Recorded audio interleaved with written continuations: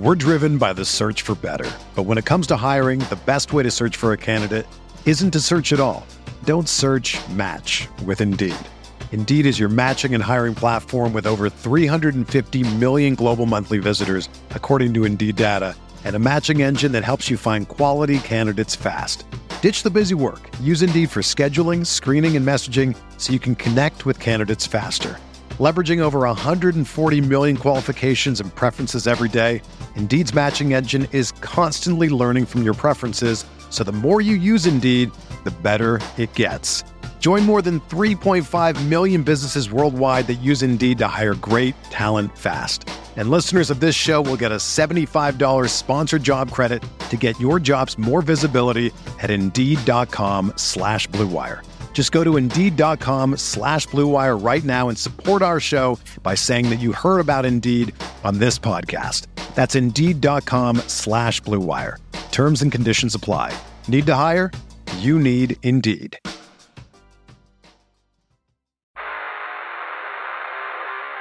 You don't want it, you don't need it, but you're going to get it anyway. The Kevin Sheehan Show. Here's Kevin. All right, Tommy's here today. I'm here today. Despite the weather, I'm here today. I didn't miss my radio show, Tommy. I'm not missing the podcast today for weather. You know me. I don't miss things for bad weather, and it is bad weather here.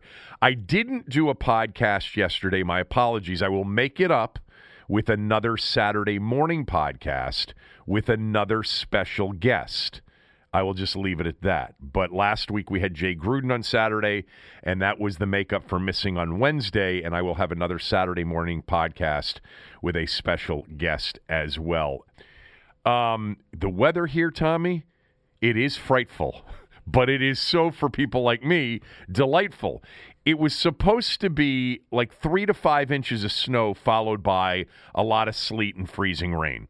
We got no snow. That's not true. At 4:30 when I woke up this morning, we had snow for 10, 15 minutes, and then it quickly changed to sleet. And I'm telling you, the sleet is already at 10:30 this morning as we start to record this podcast, an inch deep.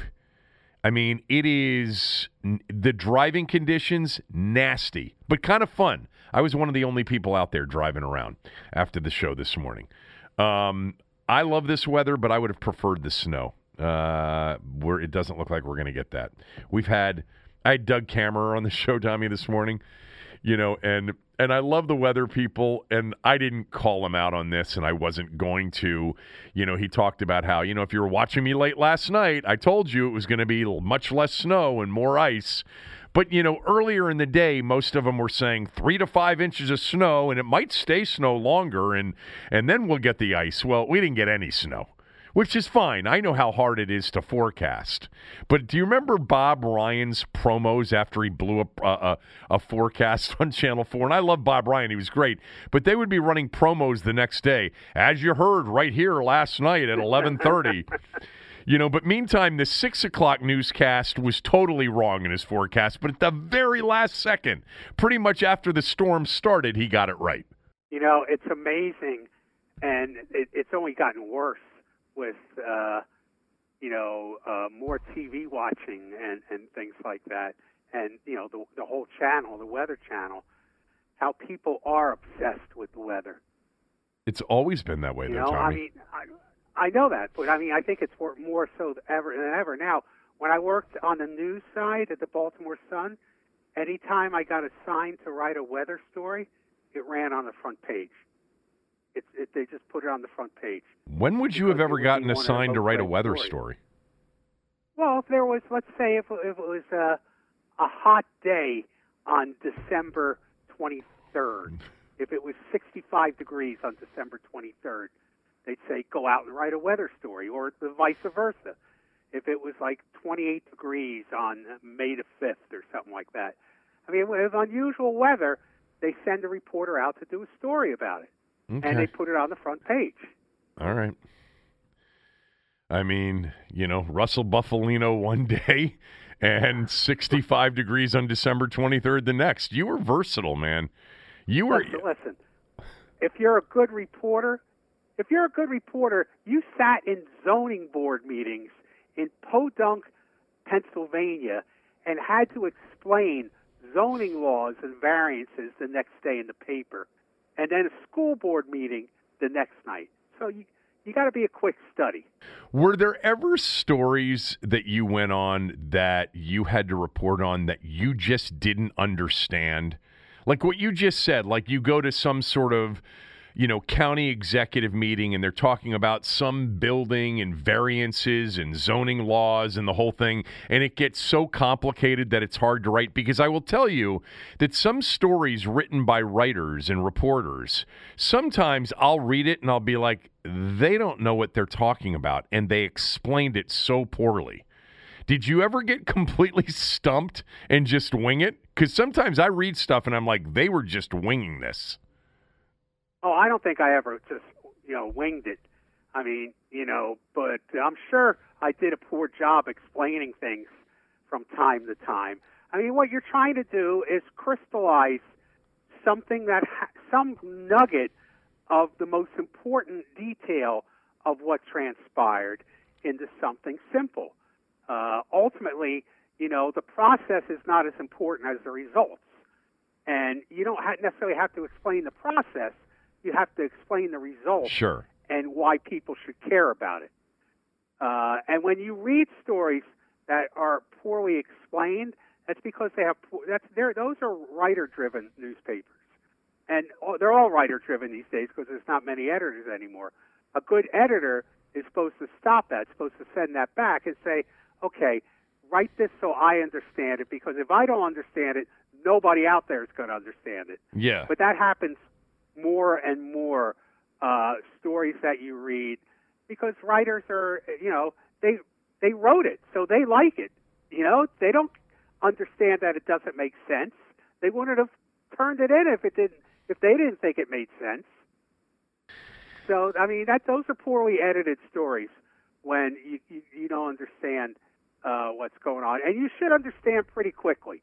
Like within the first 4 or 5 paragraphs, I mean, why you're reading the story and what it's about when you're writing a straight news story, that should be pretty clear. There are many times when I will read a story and I'll be like, whoa, it took me this long to get to the point that is the most important point. That shouldn't happen. Yeah. Like you just said, the burying the lead thing. But like you said, the result in simplifying it so anybody can understand the result is really what you want to get to. Now, I'm not talking about a column that builds and it builds, suspense and anticipation. I'm talking about, a reported story. Like, tell me, did the as an example here locally, and it impacted me and people in Bethesda in particular, did the Purple Line thing pass or not? Are they going to put in the Purple Line, yes or no? Don't hit me with, all of the different bids that have been submitted and which bid's going to be picked and which politicians, are in favor and which aren't. Is it going to pass or not? I was thinking about you as a columnist over the years, because you've been a columnist for much longer now than you were a reporter. That's accurate, correct? Yes, it is. I was a news reporter for 15 years and editor. And I actually wrote columns, too, as a news reporter, but that wasn't my full-time job. We've talked about various stories that you've been a part of over the years. I think certainly the most famous story would be, your attendance at a mob dinner in which you stole the seating chart and ended up getting some big names that had attended this get-together. I think one of your great stories, because it was written so beautifully, even though you weren't there, was your coverage of the opening ceremonies of the Sydney Summer Olympics. It was so well done from a local watering hole where you never left the stool on the bar and watched it on TV. But in all seriousness, I don't know. I mean, there were, as I've explained to people in the past, your office when we had our studios in Rockville was like this shrine built to yourself. And about yourself, but I really didn't pay attention. I didn't like being in your office because it was dizzying. But what is the best column you've ever written, and what was your most recognized column? Do you know what it is, like off the top of your head? Best column I've ever written. One that you know, like, wow, that was phenomenal. That comes to mind, and then the one that also other people thought was great, and maybe award-winning. A couple of years ago, I won the Society of Professional Journalists Award for National Sports Columns, and that's a big deal. There's no first, second, or third. They only pick one as the winner, and it's a nationwide contest. And you have to submit like 3 columns to do it. And one of the columns, which wouldn't have interested probably a lot of people, was about this guy named Scott Christopher, who was a minor league baseball player back in the 80s with the Orioles, 70s and 80s.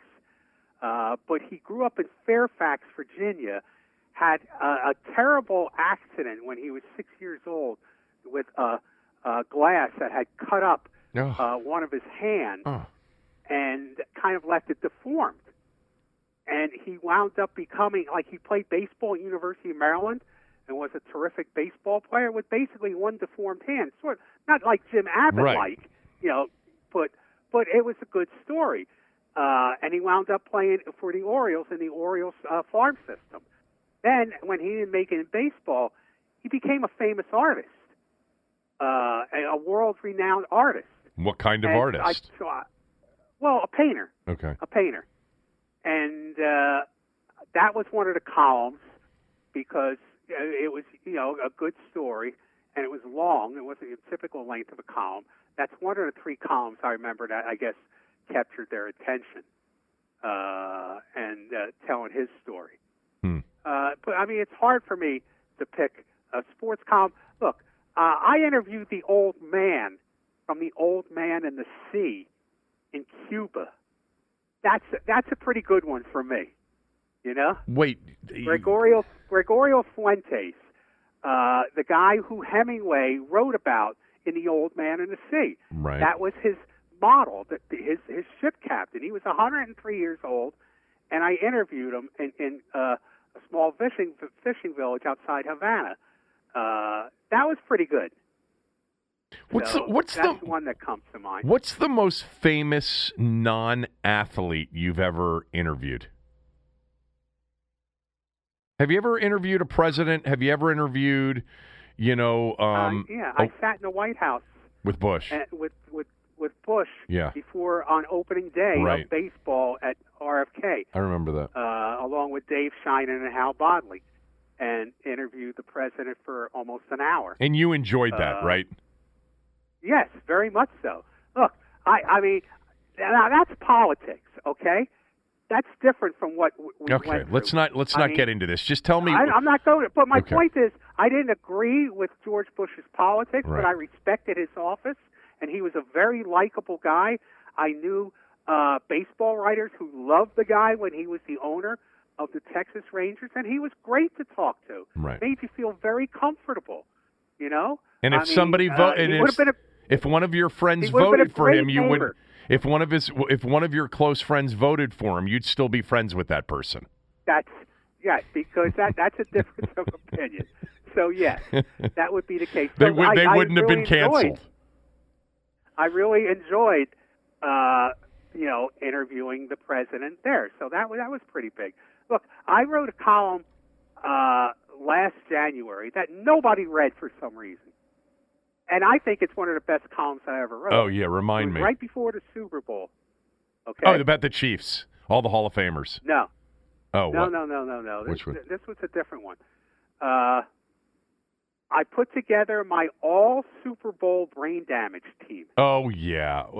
That was so depressing. It's one of the best things I've ever written. It was the CTE column. But it was a column picking position by position of brain damaged players who have played in the Super Bowl. Dave Duerson, who was on the list? The linebacker from the Chargers. I don't remember off the top of my head. Yeah, Junior Seau. Junior Seau. I'd have to go back. Did you have a player for every position? Every position. Really? Every position. And every position. Maybe not punter and kicker. Every player that played in the Super Bowl, it was documented brain damage from football or suspected from CTE. Yes. And I thought that was a pretty powerful column. You know, because people always put together all kinds of all-star Super Bowl teams. Yeah, Super Bowl week. Let's have fun and let's celebrate football this week, which was not what you did. No, and what I'm starting, let's remember, you've been on Radio Row, where half the guests that you get on Radio Row are people touting something that has damaged them. I mean, basically touting some kind of medical product to fix the damage that they suffered while playing football. So, I mean, I always thought that was strange during Radio Row. Is you have people being interviewed who claim they have CTE. You have people who can't walk because of playing football, and this is half of Radio Row are interviews like that. And I mean, I compared it to a tobacco convention parading people in a cancer ward up on stage.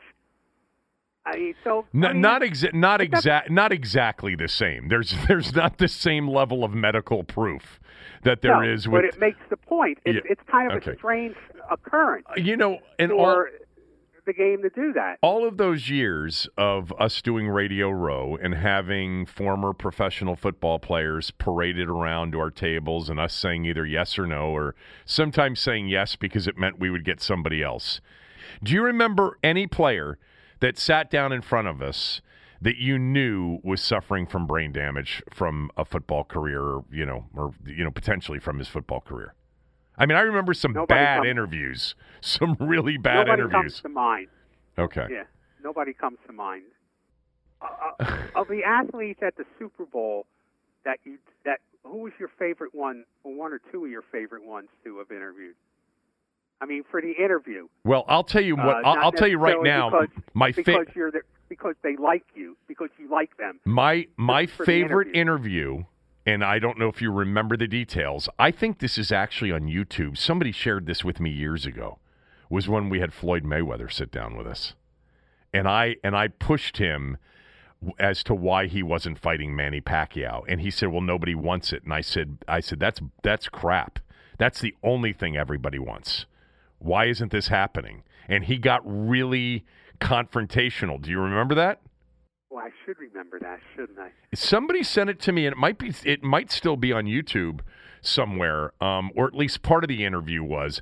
I thought he was fantastic, and I didn't realize how much charisma he had until he was sitting in front of us. Because he wasn't a charismatic fighter, but he was a charismatic figure. Yes. Yeah, two of mine from the Super Bowl are, I always liked Steve Young because he always brought a tie with me. I remember, yeah, right. He was also a good interview. Yeah, but my favorite is Deacon Jones. I knew you were going to say that. He was great. And for one particular moment, Deacon Jones was in an Odd Couple episode with Jack Klugman and Tony Randall. And I reminded him of it, and, it was very funny, and he was very good in it. And his eyes lit up when I started talking about the Odd Couple. He was so happy to talk about that appearance. I mean, that's just, and I got such a kick out of that. Nobody else would care about it, but he cared about it, and he loved talking about it. I'm sure I brought up the fact that Deacon Jones was on the Brady Bunch. I remember that because Peter was getting bullied, and Deacon came in and helped him out. Deacon Jones, and I think many listening know this, but for those that don't, was almost like another son to George Allen, and was like another brother to the Allen boys and Allen's George Allen's daughter. He's really like a member of that family. Do you know there's a game? Deacon Jones finished his career in Washington. George Allen brought him to Washington at the end, and there's a game, and I think it is the end of the '74 season. I think it's the end of the 74 season. They played the Chicago Bears at RFK Stadium. I'm looking it up right now to make sure that I'm right about this. And George Allen, in a blowout game, Washington crushed Chicago. Let Deacon Jones at the end of the game kick an extra point in the game. I'm looking it up right now. 1974. Okay. Chicago was the season finale. There it is. Deacon Jones, final touchdown, kicked the extra point, and he made it for 42-0. That was the final score. Bobby Douglas was the quarterback for the Bears. Sonny quarterbacked for Washington. That would have been his last regular season game. He came in that year in a playoff loss to the Rams and threw like 3 interceptions.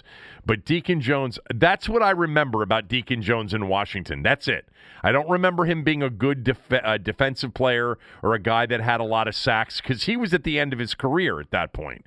And right. they had, Dyron Talbert and Verlin Biggs and, Dave Robinson and Ron McDowell. I don't even know how much Deacon Jones played on that team. I can find out here because they'll have his game log. But I remember him kicking that extra point against Chicago. I forget who it was, if it was Sonny or some other Washington football player from that era. But originally, when George Allen, he'd been bugging George Allen the whole time to do it, the whole year. And so when George to kick the extra point? Yeah. Oh, okay. And when George sent him out to kick it, Sonny cursed him out and told him to get out of the huddle and sent him back on the sideline. But George sent him out again because Sonny thought it was embarrassing for the Bears to do. He thought it was poor. He thought it was a bad look. He thought it was rubbing it in. But George Allen insisted, so he got to kick it. That's interesting. I didn't know that part of it. It was only a few years later where Chicago knocked Washington out of the playoffs on the final Sunday of the year in an ice storm in the Meadowlands against the Giants, and maybe they remembered that. Yeah, that's what I remember about Deacon Jones. I don't remember him being part of the fearsome foursome in L.A. I don't remember those years. Do. Yeah, I know you do. I remember that. I mean, that was such a great defensive front, and he's still considered by many historians as the greatest defensive end of all time. I mean, and him and Reggie White together. Right. And, there's a lot of great defensive ends you could make the case for. But Deacon Jones is always in the conversation. And Deacon Jones... They didn't keep sack totals yeah. when sack he was playing. Stats. Yep, exactly. That's what I was going to say. It was long before they started to keep that number. But most people think that Deacon Jones probably would be the all-time leader in sacks if they kept that stat during his career. The fearsome foursome, Rosie Greer, Merlin Olsen, Deacon Jones, and who was the fourth one? Lamar Lundy. And Rosie Greer was the man that was there the night that Robert F. Kennedy was shot in the L.A. hotel in June of '68. He was right by his side, correct? Yeah, you can hear it on the video. Rosie, get the gun. Somebody yelling, Rosie, get the gun. Yeah. Yeah. Sirhan, I met Rosie Greer once too, and it was another odd couple moment because I met Rosie Greer at a dinner in Baltimore, and a lot of people were looking to meet with him. And so when I met him, I didn't want to take up too much time. I shook his hand. We talked for a little bit. And then I whispered into his ear, Salathiel Arms. Well, Salathiel Arms was a character that Rosie Greer played in a couple of Kojak episodes. Mm-hmm. Some of the best episodes of Kojak ever. It was a great character. Uh-huh. And again, his eyes lit up, and he just got this big smile because I'm sure it'd probably been decades since someone mentioned that to him. Well, God knows you knew every episode by heart. I did. And still do. Listen, I found Mike Bragg, the punter for the team, right, told me this story about Deacon, if I could share it with you. This is, quote, Deacon was dying to kick, and he was badgering George the kick in the last game of the season. It was against the Bears. On the next to last time we scored, Deacon came into the huddle and declared he was going to kick the extra point. Mike Bragg said he was the kicker because Mosley was hurt. I'm looking at it. I'm looking at the box score. Mike Bragg kicked all the extra points before Deacon Jones did. And Sonny was the holder. Sonny told him, "Get the hell out of here and get back to the sideline." So Deacon goes back to the sideline. We kick the extra point, and everything is okay. About 2 minutes left in the game, and Deacon runs to George and says, "If we score again, let me kick it." George says, "Okay." George figures they're not going to score, but we kick off to the Bears. They're going to sit on it and run the clock, but they fumble it. Mike Bass picks it up and runs for a touchdown. We score, and George, true to his word, told Deacon he could go out and kick it. So Deacon goes in the huddle, and I see Sonny's head pop out of the huddle. He calls timeout and walks over to the sideline and says to George, "Do you really want to do this? Don't you think it would be rubbing salt in the Bears' wounds?" George says, "Yeah, I know, but I told him he could do it." Sonny says, "Well, I'm not holding." That was Joe Theismann's first year. So George calls out, "Joe, go in and hold it." Wow. So Deacon made the kick, and it was on the front page of the paper. So Theismann wound up holding because Sonny wouldn't be part of it. That's really interesting. It also speaks to, the relationship that Sonny and George had, which was not good. Sonny didn't respect George's, ability to, or didn't respect his philosophy, which is basically, if you put the ball up in the air, the three things can happen. Two of them are bad, and so we're not going to throw it that much. Which, of course, Sonny too had the disappointment of finally getting the coach that he wanted in Lombardi. And, the prospect of winning under Lombardi and not getting that opportunity. The interesting thing about the Sonny, Billy, George Allen thing is Billy didn't start because George Allen picked Billy. Sonny was the presumed starter until he got injured in the preseason before George Allen's first year in 1971. And then in the 72 season, the Super Bowl season, he tore his Achilles at Yankee Stadium and was lost for the year.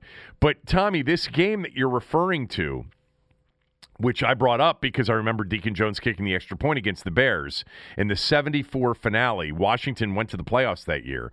So I'm looking at the box score. Kilmer was not involved in the game for whatever reason, and actually I know why he's not involved in the game. I can see it right now, and the reason is that they had already clinched their position in the postseason. They were playing the Rams the next week at the Coliseum, and Kilmer started that game. So Kilmer was basically resting in the season finale. So Joe Theismann came in. Sonny started the game. It would be Sonny's last start of his career because 1974, he was 40 years old. It was the last start of his career. It would be his last start of his career. And Joe Theismann came in and had a perfect passer rating. He was 6 of 7 for 123 yards and 1 touchdown, a 158.3 passer rating. It would be, for Joe, it would appear, one of only 2 perfect passer rating games of his entire career. The other was a game in which it really didn't count because he was 1 for 1. So that doesn't really count as he came in relief. And was 6 of 7 for 123 yards and never had a perfect passer rating game again, not even in his MVP year in 83, although he had a lot of 100-plus passer rating games that year. Theismann and that offense in 1983 was brilliant. But the next game for Washington, the playoff game at the Coliseum against the Rams, they lost 19-10. Sonny Jurgensen came in for Kilmer in relief to try to rally Washington. And in a 13-10 game, he threw a pick to Isaiah Robertson that got returned for a touchdown that ended the game in the fourth quarter. Sonny was picked off 3 times in basically a half in his final game as an NFL quarterback. He was 6 of 12, 78 yards, 3 interceptions and a half of football. And they were all, they all essentially led to The Rams winning the game 19-10, which knocked them out of the postseason. In part of that stretch where George Allen had them as one of the best teams in the NFL. Okay. I wanted to mention, for those of you wondering if we were going to mention the Brooklyn Decker interview at the Super Bowl on Radio Row, because there were a few people I know, and we would have gotten this on Twitter. That was a memorable interview, but it wasn't a great interview. It was memorable because Tommy melted down.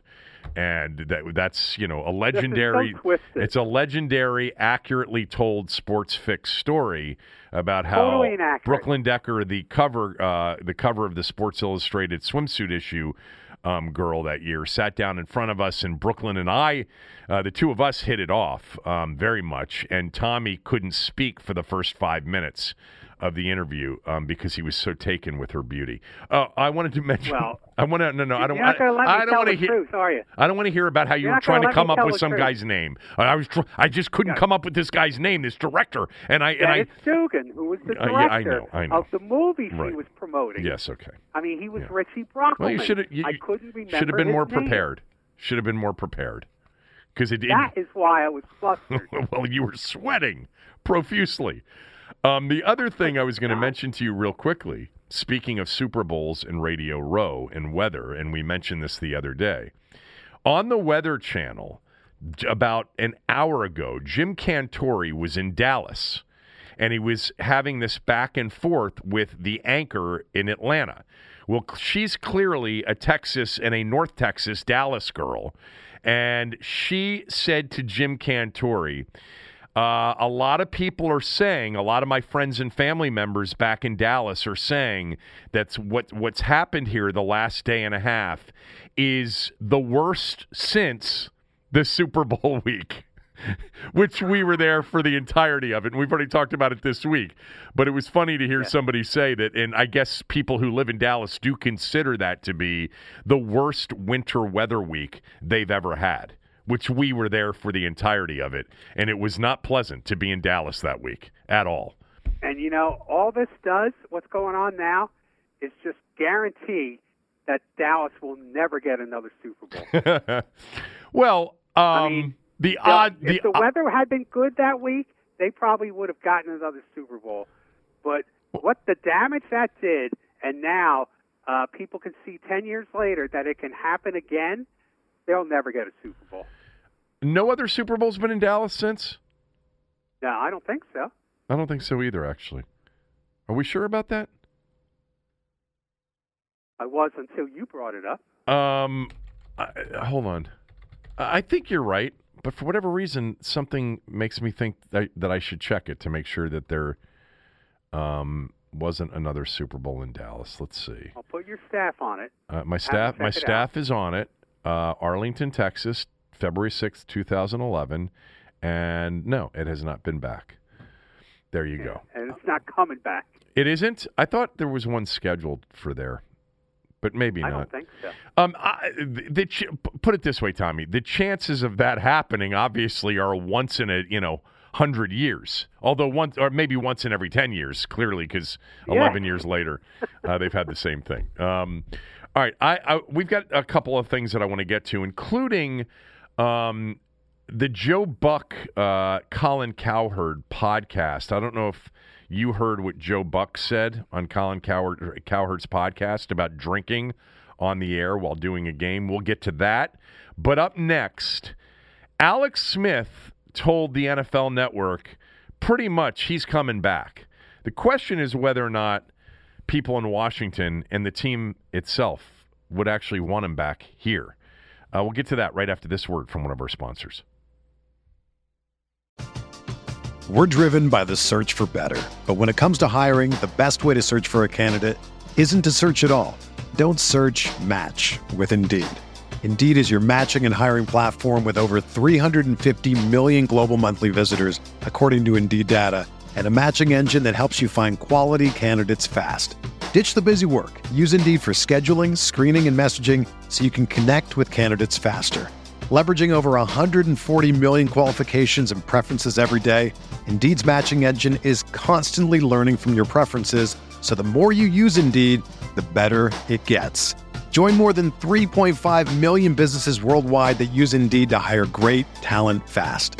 And listeners of this show will get a $75 sponsored job credit to get your jobs more visibility at Indeed.com/Blue Wire. Just go to Indeed.com/Blue Wire right now and support our show by saying that you heard about Indeed on this podcast. That's Indeed.com/Blue Wire. Terms and conditions apply. Need to hire? You need Indeed. Four-man rush. The back of the end zone. Reaching up and making the grab for the touchdown. Logan Thomas high in the air to put Washington back on top again. Terrific grab. Logan Thomas at 6'6", 250, and needed every inch.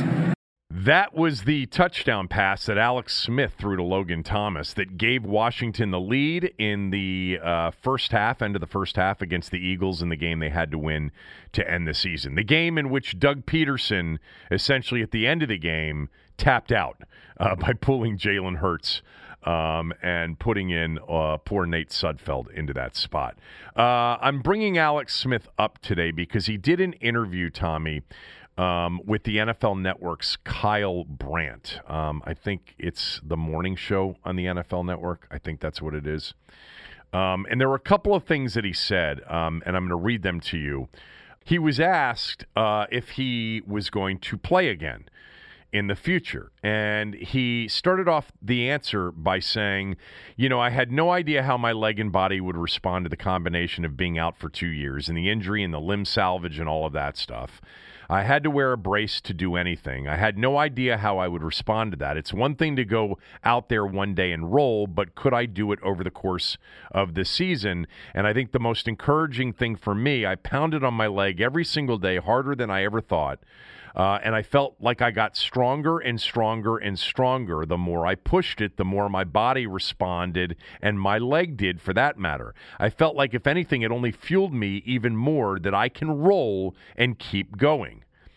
Obviously, it was unfortunate at the end of the year to get the bone contusion and struggling the last couple of weeks, but it was completely unrelated to my prior injury. So I'm excited. I'm excited to see what I can do this off season. I feel like I've got a list of things, football-wise and just life-wise, that I want to do again, and I've been wondering about ever since I broke my leg and wondering if I'd ever do it again. I want to go chase those down this off season.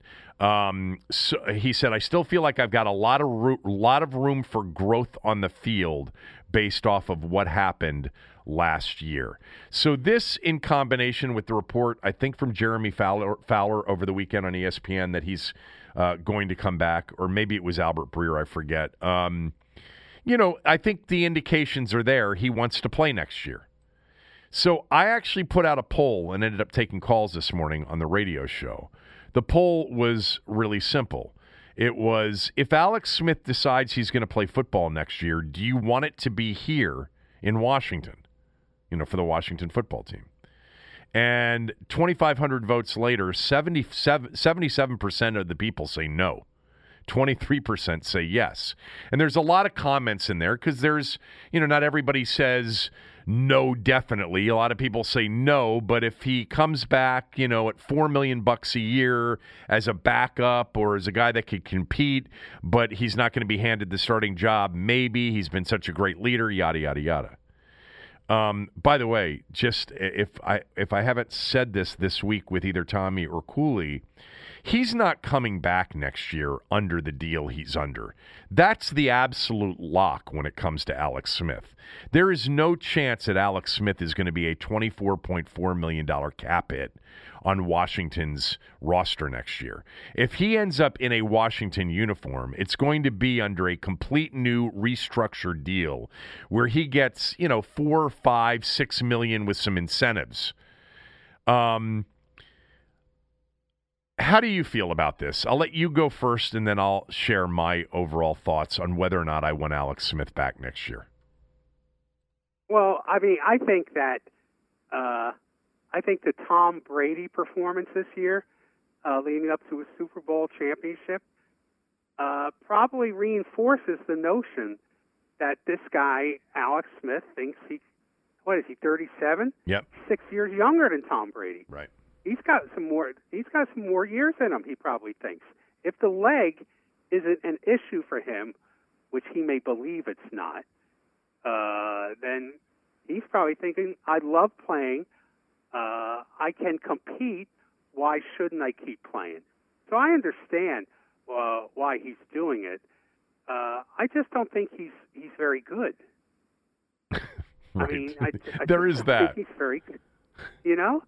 I mean, he's not going to lose a game for you, but he's not going to win that many either. And although, this year, I mean, he was better under Scott Turner and Rivera than he was under Jay Gruden's offense. I thought so.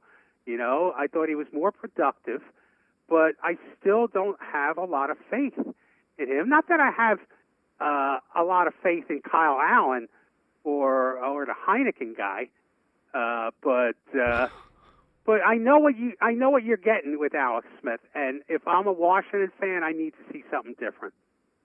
I mean, Alex Smith, I don't think is going to take you to an 11-win season. I'm not saying Kyle Allen will either, but if I'm a Washington fan, I want to see something different than Alex Smith. I've seen enough of him. I know what the expectations are, and there's a ceiling to it.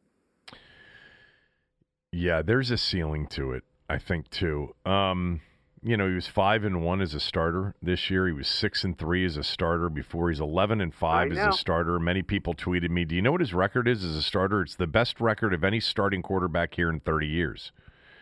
I'm familiar with his record at 11-5. I'm also familiar with the fact that watching him, he's never been that dynamic of a quarterback, and he's never, in my mind's eye, been a quarterback that you're going to win a Super Bowl with, or you're even going to go deep into the postseason with. Now, the bottom line is they don't feel that way either about him, because if they did, they wouldn't have tried to trade for Matt Stafford. If they did, they wouldn't have expressed interest in Jared Goff, Derek Carr, Marcus Mariota. And by the way, I was not on the pod. We didn't do a podcast yesterday. I know pretty much for fact that there are people in that organization that do like Sam Darnold, and there are also people in the organization that like Justin Fields a lot. So keep that in mind as we continue through this off season of the quarterbacks in the NFL, and perhaps a quarterback carousel being the number one story. So Ron Rivera and Scott Turner and now Martin Mayhew and Marty Herney, they don't think Alex Smith is the answer either as a starting quarterback here next year, because they've tried to, upgrade. They don't think Taylor Heineke or Kyle Allen is necessarily their best option either, because they've tried to trade for starters, and they've expressed interest in guys that they would bring in more likely than not as the starter. Maybe not Mariota, but probably Goff, probably Carr, if they indeed expressed interest over either one of them. So the point is that they're ready to move on from Alex Smith. If they had traded for Matt Stafford like the Rams did, if Washington had pulled that trade off, Alex Smith would already be released. He'd be gone. And they would have said, hey, we want to give you plenty of time to find your next spot. We're going to release you now. He wouldn't be on the roster if they had traded and if they had been successful trading for Matt Stafford. Here's the thing. I want them to continue to swing big and try to upgrade at that position. I've already expressed how I feel about Deshaun Watson. I'd almost give up anything to get Deshaun Watson. I really wanted Stafford. They couldn't pull it off. I like Sam Darnold. Many of you have made it very clear that you don't and that I'm out of my mind. In terms of the quarterbacks in the draft, I'm not sold on any of them, and I'm not sold on trading up for any of them, but it wouldn't surprise me if they did. I don't know what the answers are on Kyle Allen or Taylor Heineke, but I would bet that they're not franchise quarterback answers. That's just a wager I would make if I was forced to make it. I don't know the answer. Maybe Taylor Heineke is. Maybe Kyle Allen develops, into a guy that's a true franchise quarterback. But just their actions in this offseason already would tell you that they're not convinced of that. You're not going to trade a first, a third, and a player for Matt Stafford if you think you've got a top 10 to top 15 quarterback on your roster making hardly any money in Taylor Heineke and or Kyle Allen. So they've told you through their actions that they don't think they have their long-term or franchise quarterback on their roster. And so I want them to continue to take swings at this. If they fail, because they've already failed, they failed, to get Matt Stafford, and there is nobody left that they really want. They couldn't get Sam Darnold if Darnold became available. Watson and Wilson and Prescott and Winston, none of those guys were ever available, and they weren't really interested in Tyrod Taylor or Andy Dalton or Ryan Fitzpatrick, who, by the way, to me would be a great 1 to 2 year answer, or Derek Carr, and they strike out on all, on the whole process of trying to upgrade at quarterback. I'm not against Alex Smith coming back at $4 to $5 million a year with incentives, with Taylor Heineke, at $1 million a year, and Kyle Allen at $875,000 a year, and having the three of them compete for the starting job. And if Alex doesn't win it, his leadership, his mentorship, and his backup ability is still on the roster. But that's only if they swing and miss on everything else that they want. So that's my position. Which would lead more likely, it would lead to me saying my preference would be that he's not on the roster next year. But if he is because they couldn't get anybody better, I'm okay with it. Like, he did play well at times last year. The game he had against Detroit was really an outstanding game. The game he managed against the Cowboys on Thanksgiving Day. The second half against Pittsburgh. He had some really good moments. He was influential in them winning 5 of their final 7 games. It's not lost on me that the 2 games that they didn't win were the 2 games that he didn't play in at all. The Carolina and Seattle games. So that's where I am on that. If he's back because they couldn't get anybody and they restructure him and you got all 3 of them, okay, that's fine. Let's go get a middle linebacker. Let's get another corner. Let's get a left tackle. Let's get another receiver. Let's not, spend draft capital or big salary cap space on a quarterback. And let's bring Alex back and have him there like he was this year. And who knows, maybe he will be better next year. Maybe he will be healthier. And if you told me right now, he another off season of him doing what he did last off season, he's going to be much healthier. Then I would be intrigued to see what he was next year. But with that said, to your point, even perfectly healthy, pre-injury, I just didn't think the ceiling was very high. Yeah. Now, the nightmare scenario for everybody is they make a trade for a quarterback, whoever it is, whether it's a Mariota or a Darnold or something like that, and it doesn't work. They get it wrong. Their big shot at the quarterback, and they get it wrong. That's a nightmare scenario. Well, it depends. If you give up a 5th rounder for Marcus Mariota because the Raiders are going to release him anyway, that's not a big mistake. It's a big mistake. The chance of making the big mistake is much greater in the draft than it is via a trade or a free agent signing. Because either way, like I've said before, I believe that Ron Rivera does not have a step-back year.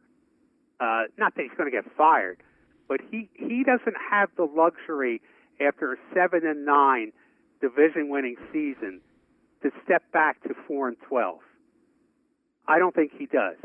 I think all that does is, unless the current owner is not there anymore, if he's still around, all that does is empower the current owner if Ron Rivera takes a step back, because the grumbling will begin if he does. And if he takes a step back with the quarterback that he picked, that he traded for, then that's even worse.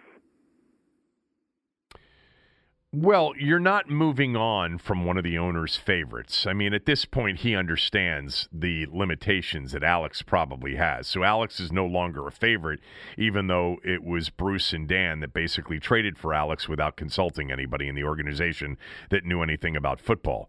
You're not moving on from RG3. You're not moving on from, an owner favorite. So... And the owner probably recognizes, hey, we need to make a move in this area. I doubt the owner's sitting there like some of the fans are thinking that Taylor Heineke's the answer. Although Taylor Heineke would be a phenomenal story. Of course he's. I mean, how many jerseys can they sell? Taylor Heineke?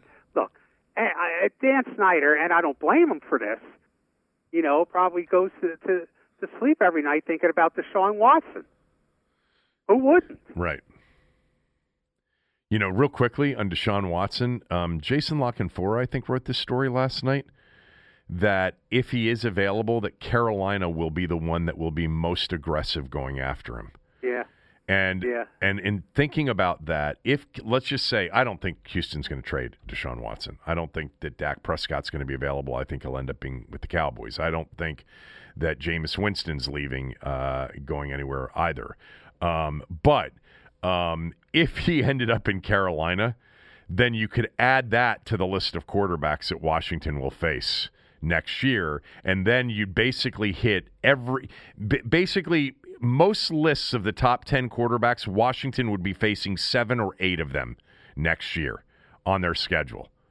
I've gone through this before, but basically in the AFC, if there's a 17th game, Josh Allen, plus they're playing the AFC West, which means Pat Mahomes. So Josh Allen, Pat Mahomes, 2 of the top 5 or 6, obviously. Mahomes probably number 1.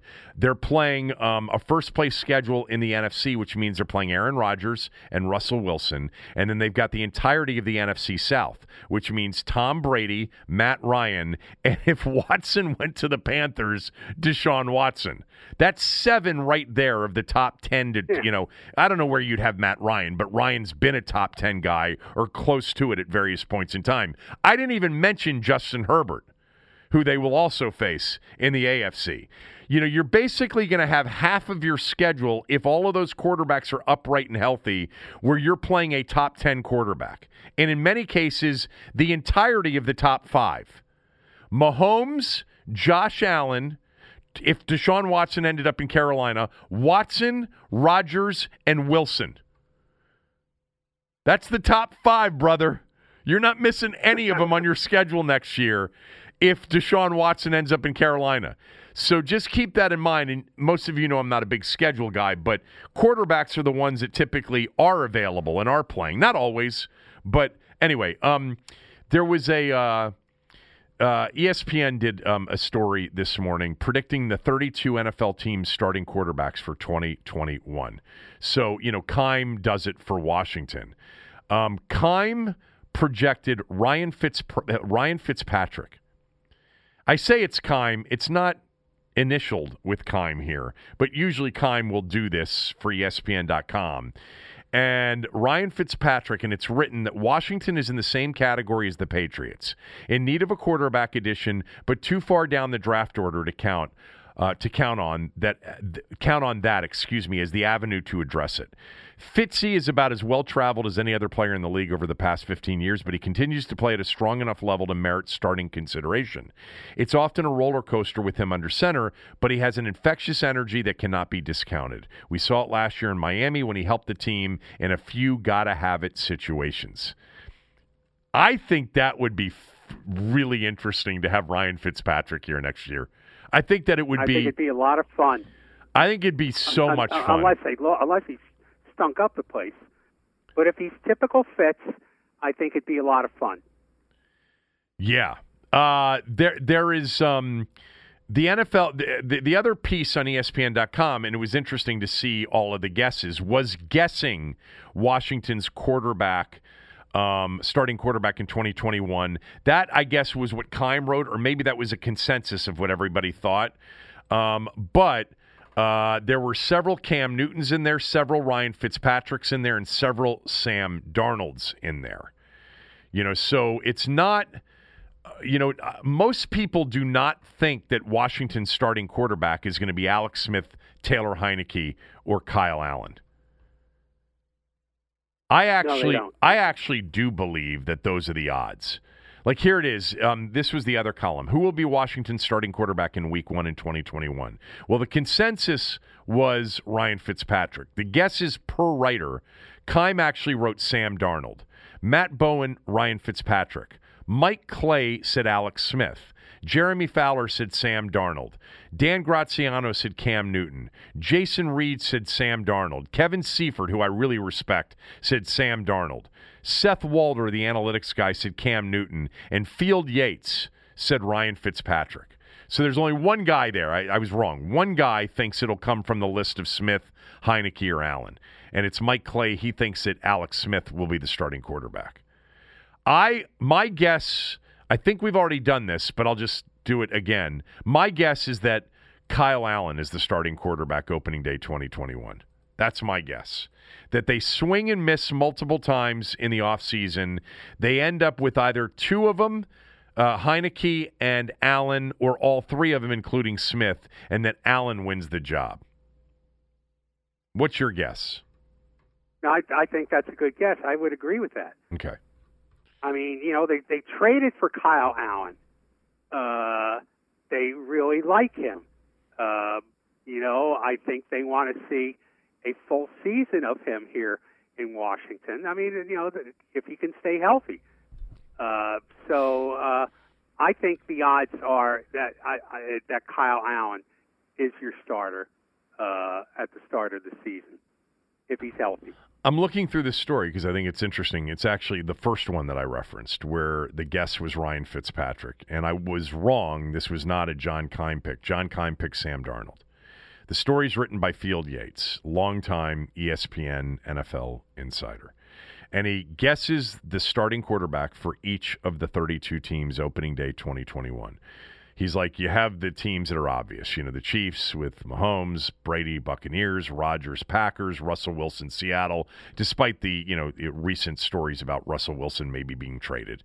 Josh Allen, Buffalo, Lamar Jackson, Baltimore, Kyler Murray, Arizona, Ryan Tannehill, Tennessee, Justin Herbert, the Chargers, Baker Mayfield, Cleveland. He's got Dak Prescott in Dallas, Joe Burrow, Cincinnati, Matt Ryan, Atlanta, Ben Roethlisberger, Pittsburgh, even though I've read some things about that where Kevin Colbert, their VP of football ops, it really sounds like Roethlisberger is going to have to take a major restructuring so that he helps out their salary cap for him to be back. But he's got Roethlisberger there, Cousins in Minnesota, Derek Carr with the Raiders, Garoppolo with the 49ers, Hurts in Philadelphia, Tua in Miami, Daniel Jones for New York, and Drew Lock in Denver. So now he's got teams with new starters. Rams, Matt Stafford. Lions, Jared Goff. We know that. Jags, Trevor Lawrence. Saints, Jameis Winston. And then he's got Deshaun Watson in Carolina. He's got Watson to Carolina in a trade. He's got Carson Wentz reuniting with Frank Reich in Indianapolis. Marcus Mariota being the starting quarterback in New England. As I mentioned, Ryan Fitzpatrick in Washington. Justin Fields in Houston. Zach Wilson, the BYU quarterback, for the Jets. Sam Darnold for the Bears. This is actually, this is an interesting story because this is what people are trying to do right now. Like, who's going to be where opening day? That's a lot of movement, man. That is a lot. I mean, because you got the Stafford and Goff thing already. Watson to the Panthers. Wentz to the Colts. Mariota to the Patriots. Fitzpatrick to Washington. Houston drafts Justin Fields. The Jets draft Zach Wilson. And the Bears trade for Darnold. That's a lot of quarterback change potentially in one offseason. A lot of it. And right now, as of February 18th, there's only been one official move. Stafford to the Rams, Goff to the Lions. That's the only thing that's definitely happened. And I know the league's year doesn't start until March, but for the trades, you can get those done now. You're now in that window of either franchising or signing your own guy like a Dak Prescott or a Jameis Winston to a long-term deal. None of those things have happened yet. But anyway. I'm kind of curious. Where does the Alabama quarterback, Mac Jones, fit in for you? I don't know. So I'm trying to think. I think I had this conversation with JP or somebody yesterday or the day before. It may have been Ben Standig. If Washington stays at 19 and the guys they have a chance for are guys like Mac Jones or Kyle Trask, I've been a Trask fan from the day that he took over for Felipe Franks at Florida. I actually, the first night he came in, he was the third stringer, and then he became the second stringer, and Felipe Franks got hurt for Florida 2 years ago in a game against Vanderbilt, which, by the way, I had Florida for the legal limit that night, so that's why I was watching the game. And Trask came in, and he played so well. And he looked like he's 6'5", 6'6", big and strong, Tommy, and he just looked the part. And I remember sitting there with my son going, that dude looks like an NFL quarterback to me. And then, he continued to start and continued to have success. And then, obviously, at one point this year, he was one of the Heisman Trophy legitimate contenders. And he's worked his way into a potential first-round status. So I like Trask. I do like Trask. By the way, that game was against Kentucky, not Vanderbilt. I like Trask a lot. But he's not the mobile guy. He's immobile. Mac Jones, who knows? He's got the best talent, and he's throwing to guys who are wide open, and then when they get wide open and catch the ball, they score. But to be fair, Trask has had a bunch of those guys too. He had the best tight end in America, maybe the best tight end prospect in years, in Kyle Pitts, and Kadarius Toney is going to be a first-round pick as well. I don't know. I honestly... I think it's so hard. My guess is that Kyle Trask ends up being an NFL quarterback. I don't know if it's a good one, but I think he's in the NFL for a long time. I'm not sure about Mac Jones. People loved his Senior Bowl and the Senior Bowl week. And a lot of people think that he could be, a top 12 guy now. I am not a Kellen Mond fan, the guy from Texas A&M that people have, late first to fourth, somewhere in that range. I did like Jamie Newman when he played at Wake Forest. I would have liked to have seen him play at Georgia, but he opted out of the season because of COVID concerns. But my number one offseason preference of what was, to me, realistic was Stafford. I think this team would have been a contender for the next 3 years with Stafford at quarterback. I think that even if they ended up playing a brutal schedule, which it is on paper now, but if it turned out to be that, I still think they would have been super competitive next year, and then in 2022 may have come back as one of the favorites to be legitimate NFC favorites. One of the 2 or 3 teams.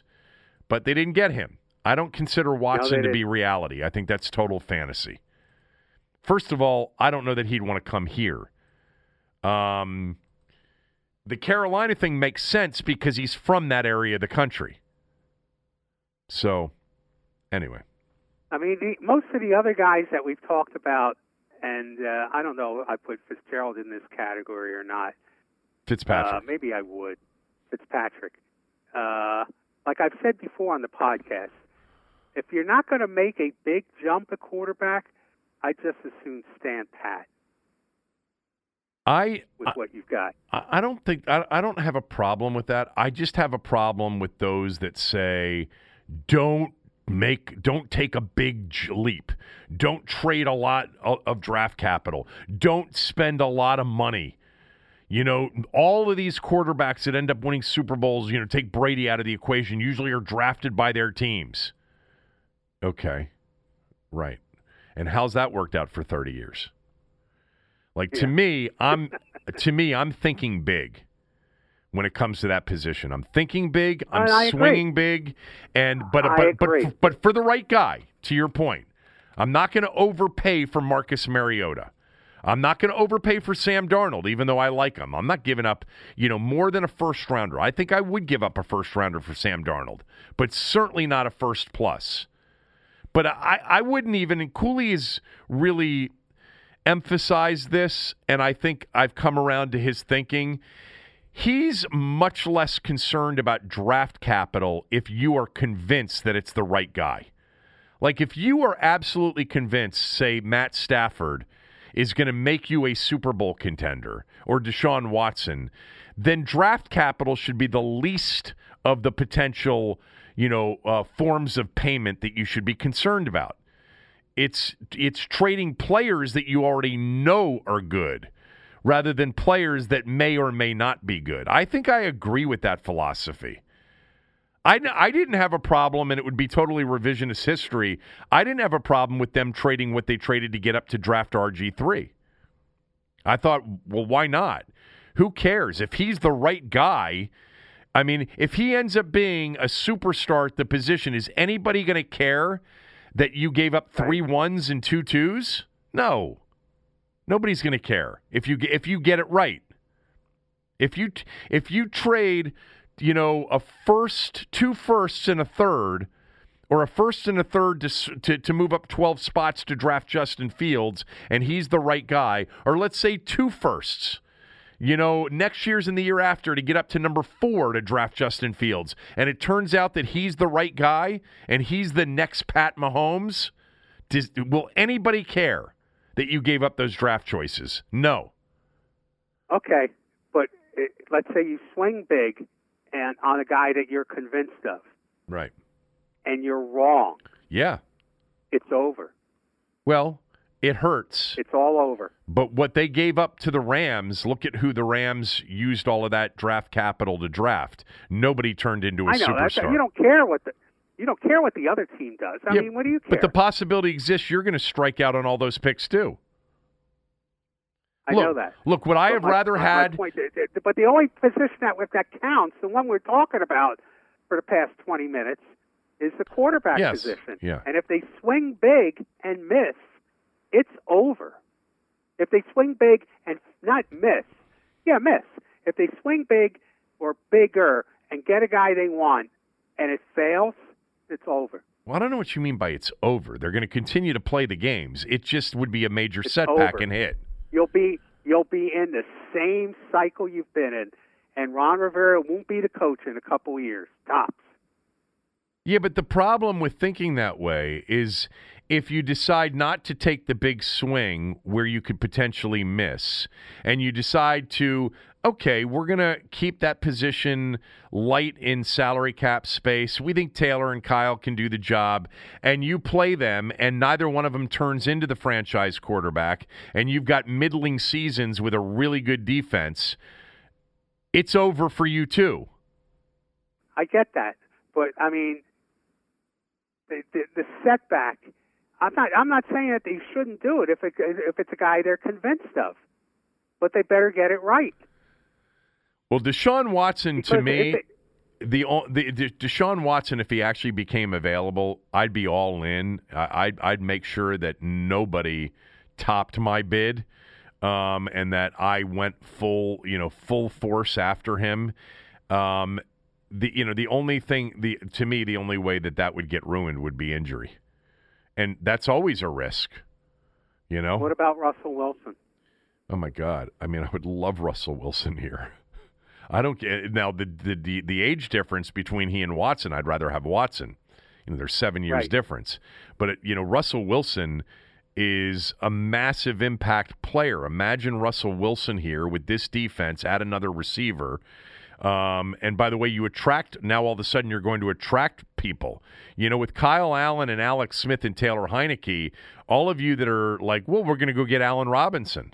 Well, Allen Robinson may not want to come here without, a quarterback that he feels comfortable with is going to throw him, 100 balls this upcoming season.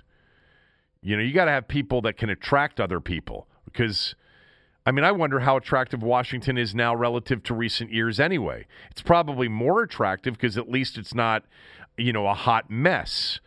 But they don't have a quarterback answer that we're sure of.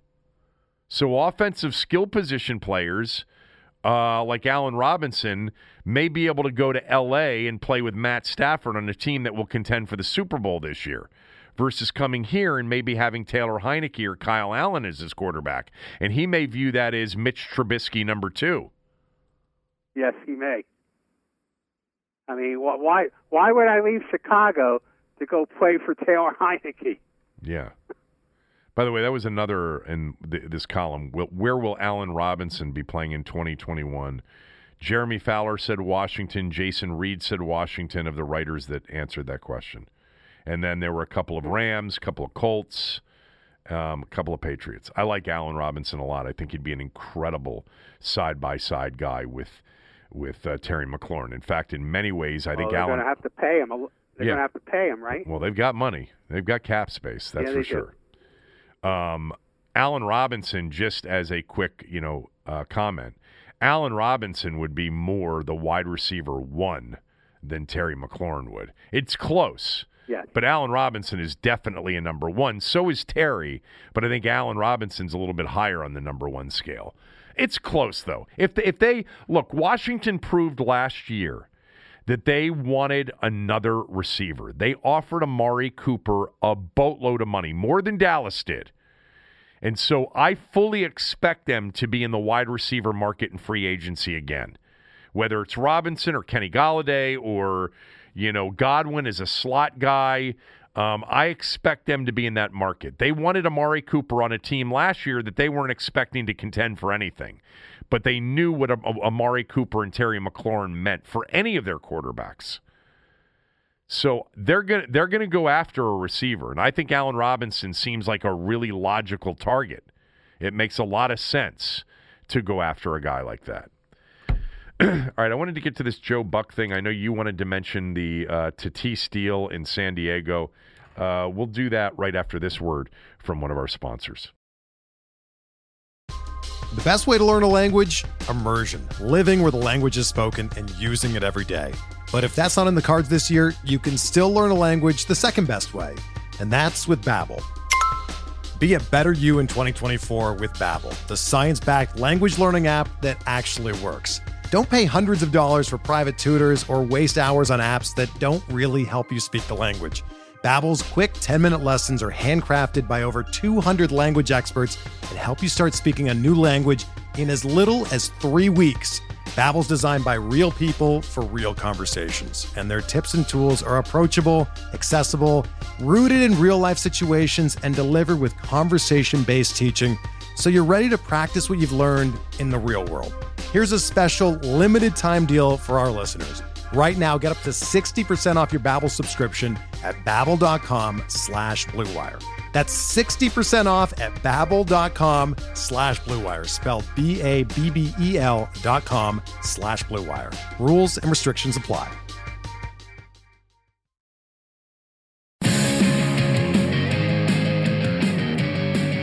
This segment brought to you by MyBookie at MyBookie.ag. If you use my promo code KevinDC, they'll match your deposit halfway up to $1,000. Some really good college hoops tonight, including Houston, who's excellent this year, playing Wichita State, and the line, to me, appears to be a bit short at -7.5. Wisconsin tonight, home in a Big Ten matchup against Iowa, laying 2 against the Hawkeyes. That reeks a little bit as well. MyBookie at MyBookie.ag. They've got, live betting, in-game betting. They've got a live casino, a race book, so much more. Go to MyBookie at MyBookie.ag. Use my promo code KevinDC. They'll match your deposit halfway up to $1,000. MyBookie is fair, and you get paid if you win. I wanted to play this soundbite for you. This is Joe Buck as a guest on Colin Cowherd's podcast, I believe it is. I want you to listen to what he said when Cowherd asks him about the relationship and the comfortable relationship that Buck has on the air with Troy Aikman. I told Troy this. I said, every broadcast partnership has a different feel. Regardless of who is the analyst, Al Michaels always feels like he's leading the broadcast. Tony Romo is the energizer to Nance. You and Aikman are different. You sound like college buddies. You sound like you both have a small glass of bourbon that you sip occasionally during the game, and it's an incredibly comfortable experience for me as a consumer. And I'll ask you what I asked Troy. How long did it take to curate that? It took longer for Troy and me to get there than it took Smoltz and I to get there. And I'll say this. We have had that glass of bourbon in the booth, although it's not bourbon. It's tequila, splash of Grand Marnier, and grapefruit juice. I went through a couple years where in the first inning of every postseason baseball game, I had the runner go get the biggest beer that the stadium sold. And I had it sitting there, and I would sip it from time to time to remind myself to relax and have fun. I'm just doing a game. And I brought that over to football, but because Troy is a man of finer tastes, beer somehow became tequila, Grand Marnier, and grapefruit juice. We haven't done it in a long time now, but it was good for a stretch. And I feel like it's a good mental trigger to just chill and remind yourself that you're not refueling an F-16 in mid-flight. You're doing a sporting event, and if you treat it like anything other than that, you're doing yourself a disservice. All right, before you respond to Joe Buck on Colin Cowherd's podcast, I want you to listen to me read this lengthy thread on Twitter from Joe Buck yesterday in follow-up to this. I think he got criticized a lot for saying what he said. Here it is, quote, "I don't tweet much anymore, but I feel compelled to send a few about this dumb drinking in the booth story that is complete clickbait. Also, me giving it more attention is moronic on my part, but so what? My bosses at Fox have not said a word to me about it. They know how dedicated we are, and how hard we work, and how much we care about every word, that's in all capital letters, that comes out of our mouths. Most of all, they trust us. For those 3 hours and through all the prep, nothing, again, all in capital letters, nothing is more important. My only regret with anything I said on Colin's podcast was mentioning Troy Aikman. Nobody has more integrity or works harder than him, and I am blessed to call him one of my best friends on the planet. We have fun with what we do, and back then I started this trend in baseball, and when I went back to football, I told him I had the beer in my line of sight as a visual reminder and took a sip from time to time to be loose and to remember to enjoy it. I have a tendency to get stressed and try to be perfect calling a game, as impossible as that may be.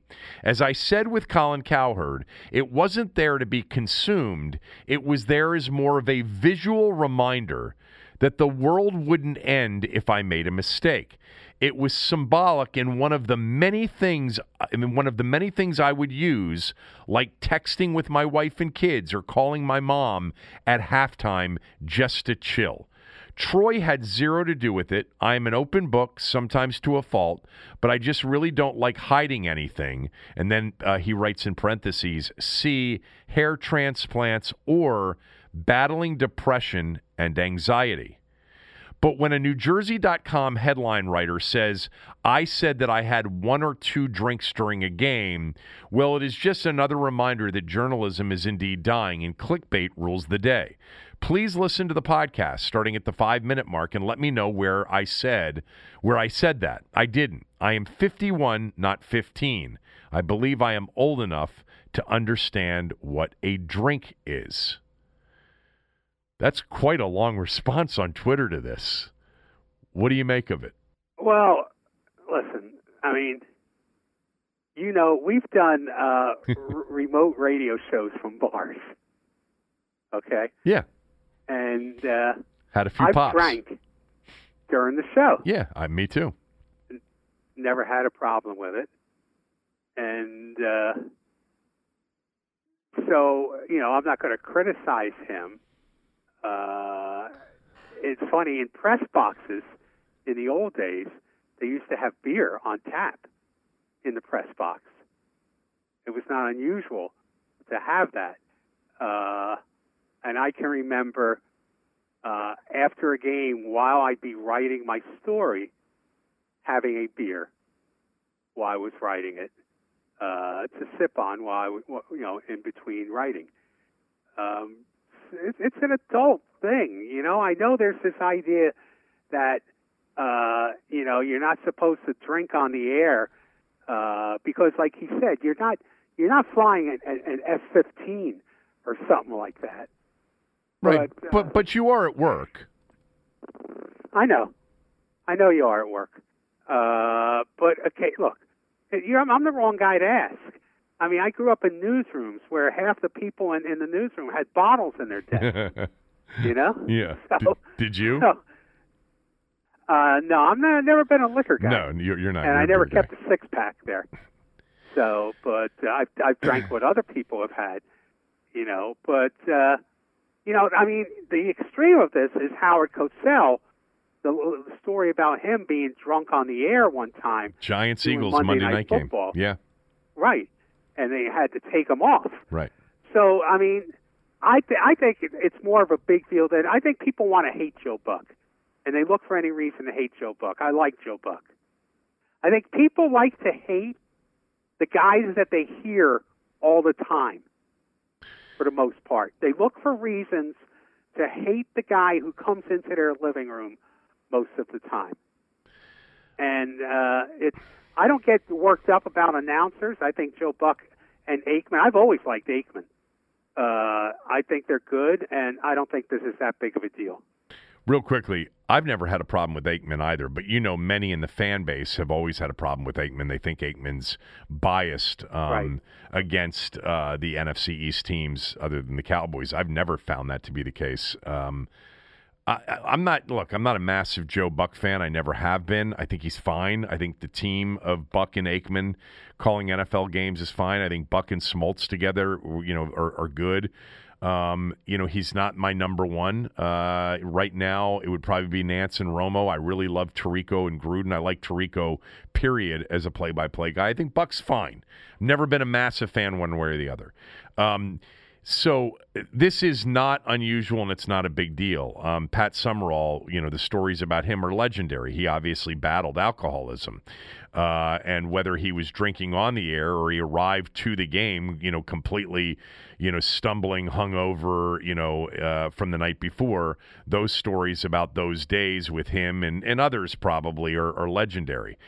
I think I don't have a problem with a beer being, by his side and him having a sip of beer to try to ease the anxiety and loosen up a little bit, or tequila with Grand Marnier and what was it? Was it lemonade in Grand Marnier? Whatever it was with the tequila. Hopefully it's good tequila.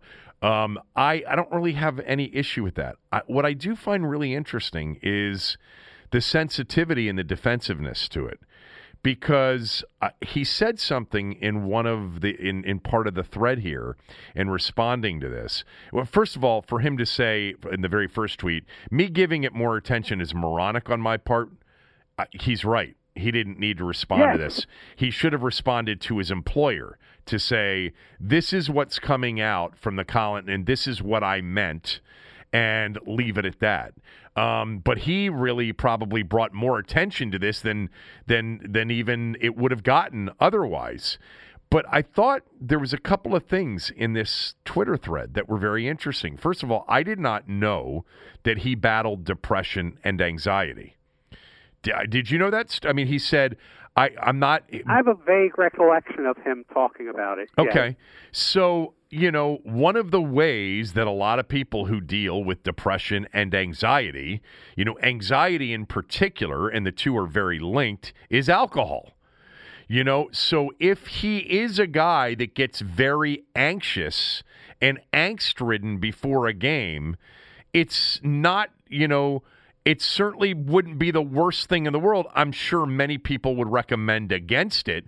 But for him to have, a quick beer before going on air probably loosens him up a little bit if he's really tight. And, he mentioned, I have a tendency to get stressed and try to be perfect calling a game, as impossible as that may be. And, you have a pop or two, you're not going to really care as much about being perfect. You mentioned it, and I talked about it this morning. All of those live remotes that we would do from golf tournaments, we were out playing golf or out riding around and there's beer everywhere. There were many days where you and I, by the time we got on the air, had a couple of pops. And by the way, before the show would start, we'd say, can we get another sent over here to the table? And, and those shows, and by the way, your demeanor, not you, but just the general demeanor of the talk show host more times than not is going to change a little bit. You are a little bit more loose. You may take a little bit more risk. More risks. It could be a little bit more dangerous to be even buzzed, in this day and age for sure, because you say the wrong thing, you're done. I mean, you're talking about Rivera. He makes the wrong decision. You say the wrong thing live, you're done. But I thought it was interesting. I mean, this was 1, 2, 3, 4, 5, 6, 7, a 7-tweet thread in response to this. Just the volume of tweets in regards to this, and the way he said some things, it's defensive, it's sensitive. By the way, I'm not criticizing it. I'm actually trying to find out why. And I think it's because the alcohol being present is a bit of a crutch for him. That's my psychoanalysis analysis of it. Knowing that he has suffered from anxiety and depression, I think having, a little bit of tequila or a huge beer. Look, there's nothing better that when you get to when you get to a baseball game, I love the big, large beer that's super cold, and you just start the game with that. That's perfect. And it sometimes leads to too much, and sometimes it's exactly what you need. But I have a feeling it's a bit of a crutch for him. I really do. I don't know that for a fact, but I think it's interesting that he worked into the explanation, getting stressed, trying to be perfect. It's not that important, but this helps me sort of realize and loosen up and realize that it's not important. And, I am an open book sometimes to a fault, but I really don't like hiding anything, including hair transplants and battling depression and or anxiety. It's fine, These guys are, and this might be a generality, but a lot of these guys who are in the public eye like this are on a regular basis, very often, are really sensitive. Al Michaels is very sensitive to criticism. Is he? I mean, you read it in articles and interviews that he's done. Absolutely. And no one was more sensitive than Cosell. He read everything that anybody ever wrote about him. You would think a sip or 7 would make him a little bit less sensitive to everything. He obviously didn't have enough sips the day that he chastised Randy Moss for mooning the crowd after that touchdown at Lambeau. Remember that? That is a disgusting act by Randy Moss.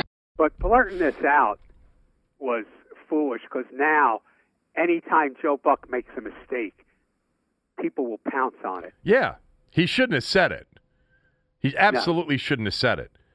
People will pounce on it now. I like this whole thing of people want to hate him.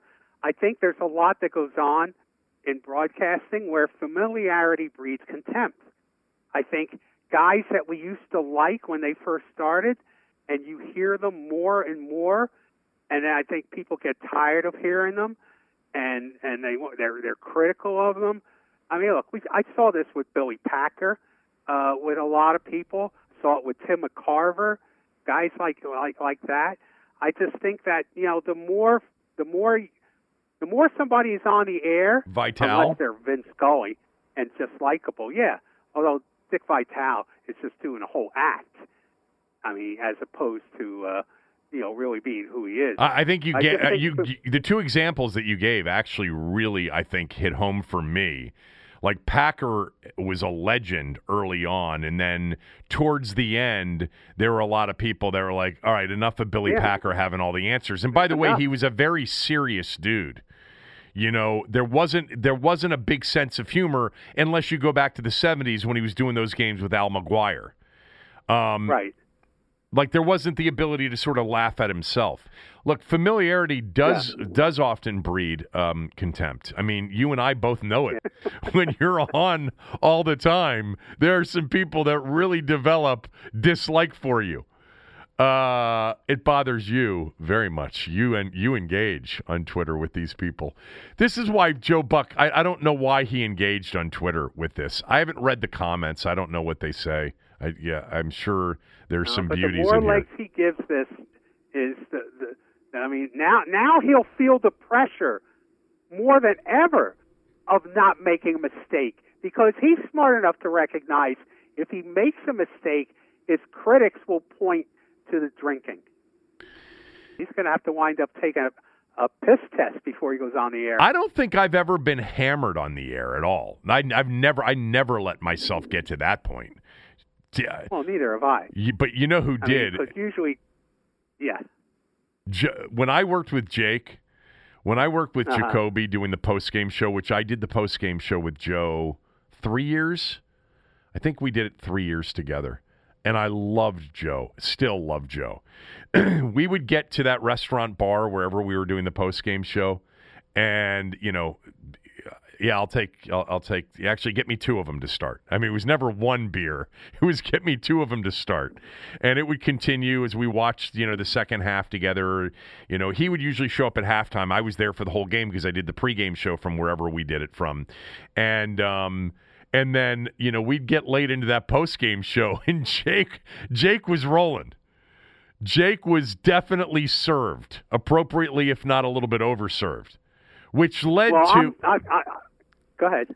Well, just led to the one moment that we definitely heard about something that was said on the air. I mean, I think I shared with you the Donovan McNabb trade about being on ESPN and making the comment that I made as a guest on an ESPN show Easter night, the night that McNabb was traded to Washington in 2010. And I said, to me, it's got red flags written all over it. Why would Andy Reid trade Donovan McNabb within the division? And that was the only time I ever got a call on anything. I got a call from our CEO at the time saying, were you just on ESPN? I was. What did you say? Why? Well, because I got a call from the big guy. The guy that was part of as in the owner of the football team, and they're not happy with you. And I'm like, you were a killjoy. And I said, well, you can go back and listen to what I said. I was complimentary about Donovan McNabb and his career and the whole thing, but I made one comment, and it was, the one thing I would be concerned about as a Redskin fan, which I am, in addition to being a media member, is why would Andy Reid trade McNabb within the division? To me, that's a big red flag. Well, they didn't like that. But anyway, I ended up getting a call back saying, I smoothed it over. It's fine. But the other time we got a call, and I didn't get the call, Jake got the call, was from Joe Gibbs.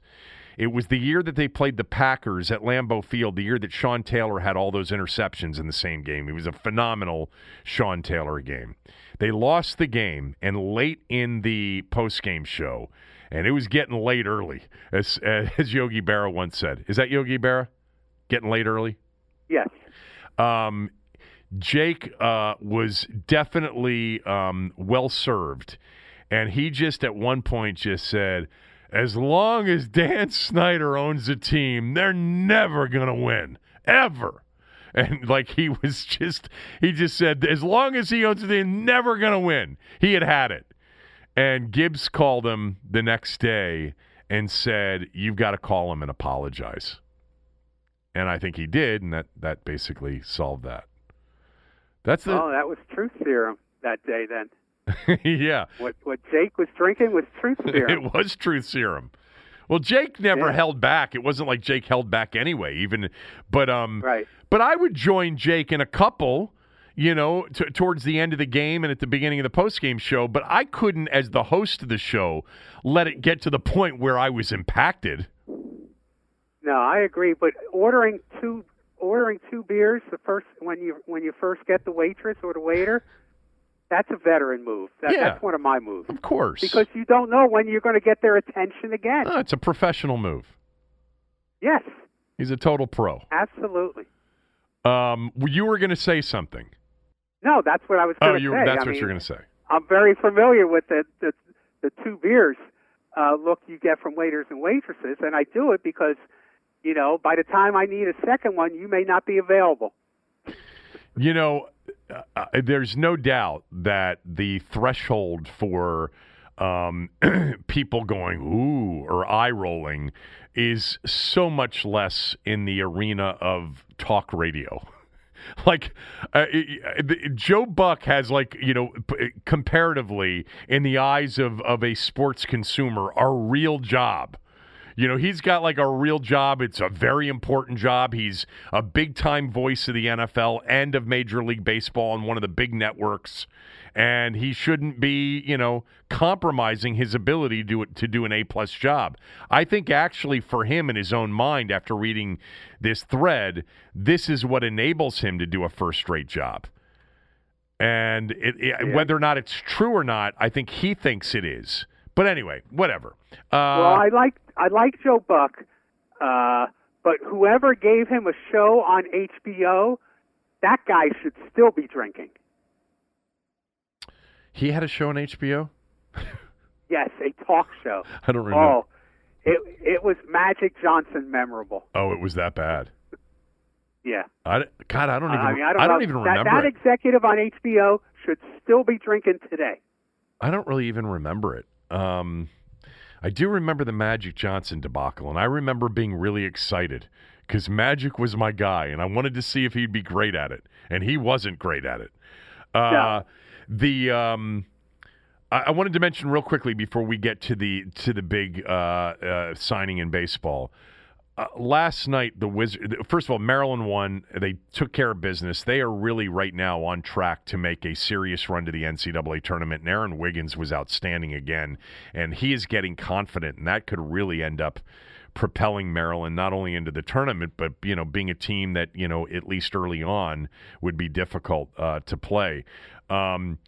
So I was happy about that. And, for all of you that, lit me up on the message boards because of my rant about Mark Turgeon yesterday, I appreciate that. I love getting the attention.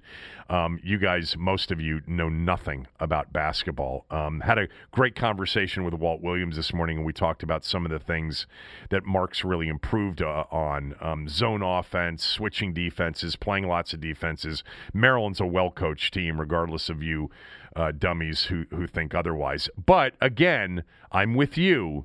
The postseason has not been good enough. I get it. And I want better too. But I'm a big proponent of be very careful for what you wish for, because you can do worse, a lot worse than Mark Turgeon. And Tommy, yesterday I advocated on the radio show that Damon Evans sign him to an extension. If they had played in the tournament last year, more likely than not, Turgeon would have already had his extension. And, this year, the coaching job that he's done with that team has been outstanding. If they're in the tournament and they make the tournament and they've got a decent shot to make it, it is an incredible job. Oh, by the way, here's some breaking news. The Eagles have traded Carson Wentz to the Indianapolis Colts for a 2021 third-round draft pick, a conditional 2022 second-round pick that could turn into a first-rounder. That's it? Wentz to Indianapolis for a third-rounder and a conditional second-rounder in 2022 that could turn into a first-rounder. So if he plays well, it's a first and a third is basically the way I would read that. If he plays a lot, it's a first and a third. If he doesn't play a lot, it's a second and a third. Interesting. Really interesting. Do you know what Washington paid for Donovan McNabb in 2010? All right, for a quarterback that was much older and in the twilight of his career. They gave up a second and a third. It was actually a conditional third that could have turned into a fourth, but he played enough in that first year and produced enough that it turned into a third. This, more likely than not, is going to be a first and a third for Carson Wentz from the Colts. And he reunites with Frank Reich, who was in Philadelphia. And it's going to be interesting, Wentz in Indianapolis. Very interesting. All right, so that was news. Also, I wanted to say real quickly about the Wizards game last night because they've won 3 in a row. First of all, Davis Bertans, when he gets it going, man, God, can he shoot it. Same for Jamal Murray on the other side. But the Wizards did not foul Jamal Murray at the end of the game, up 3. And Scott Brooks said, we just haven't practiced that situation enough. And Jamal Murray made an open 3 from 30 feet. I'll concede that. But his range is probably more like 35 to 40 feet. And they let him shoot it with barely even a hand in his face. You can't say that we decided not to foul because it's not something we were prepared to do because we haven't practiced it. It's not really that hard. If your choice is to foul up 3, rather than give their best shooter and one of the great shooters in the game a wide-open look, then foul. There's not much coaching to it. It is a little bit tricky. You don't want to catch him in the shooting motion, but there was an opportunity to get him rather than leaving him wide open. If your decision, Scott, is that you'd rather not foul in that situation, just say it. I'm not a guy that fouls in that situation. Up 3, even their best shooters are still only 42%, 43%. So we still have a better than 50-50 chance of him missing it and winning the game. The issue, though, is not that. The issue is if you do foul, what are your chances of winning the game? Are they better than 58% if the guy's a 42% three-point shooter? Probably, yeah. Probably they're more like 80%. If you foul and put him at the line for 2 free throws down 3. Just not a great explanation of it. But the Wizards have won 3 in a row. How about that? And they beat a good team last night in Denver. Denver was on the second half of a back-to-back. But, my God, there's no defense being played. And one last thing, Tommy. You know how much I love Russell Westbrook and have over the years. Woo! He is just, at times, horrible. He had 8 people say, another triple-double, 12 points, 12 assists, 13 rebounds. He had 8 turnovers, probably should have been 10 or 11, and he was 2 for 6 from the free throw line. He's so lacking in confidence from the free throw line, and as a shooter in general. Anyway, what do you got on Tatis? That's a big deal for a really good player. Yeah, 14 years, I think, $340 million? Yeah. And immediately, the reaction on social media for Washington National fans was, what about Juan Soto? Okay? I mean, how much is it going to take to sign Juan Soto? When are the Lerners going to, make sure that one of their superstars, doesn't leave town? I mean, Juan Soto won't be a free agent, I think, for another 4 years yet. But like I said, there's a lot of pressure on the Nationals now among their fan base to do the same thing that the Padres did with Tatis with Juan Soto.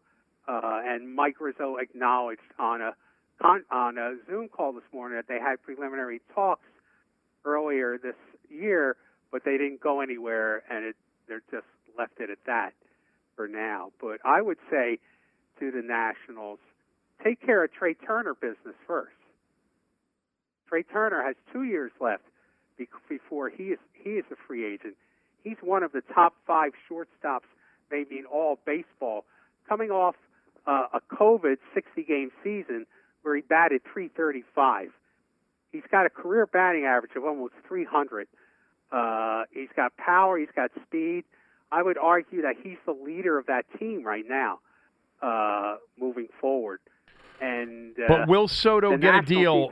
Will Soto get a Tatis Jr. deal? Oh, he'd get more than that.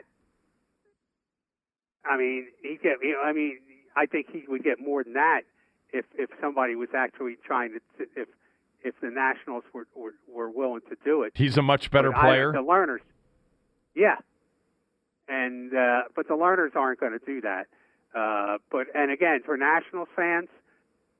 It's very frustrating, and it should be frustrating to watch all your stars leave town, except for Steven Strasburg. Well, without Harper and Rendon, this was gearing up to make sure that Soto didn't go anywhere. Well, but we thought the same thing when Harper I know, left. But Tommy... Surely they'd sign Anthony Rendon, and they didn't. Okay. Well, do you really think after... passing on Harper and letting Rendon walk, you're going to tell me that you don't think that Soto is going to be the biggest deal in franchise history? I don't know if there's any reason to believe he would, based on what? They didn't let Rendon go because of Soto. No, right.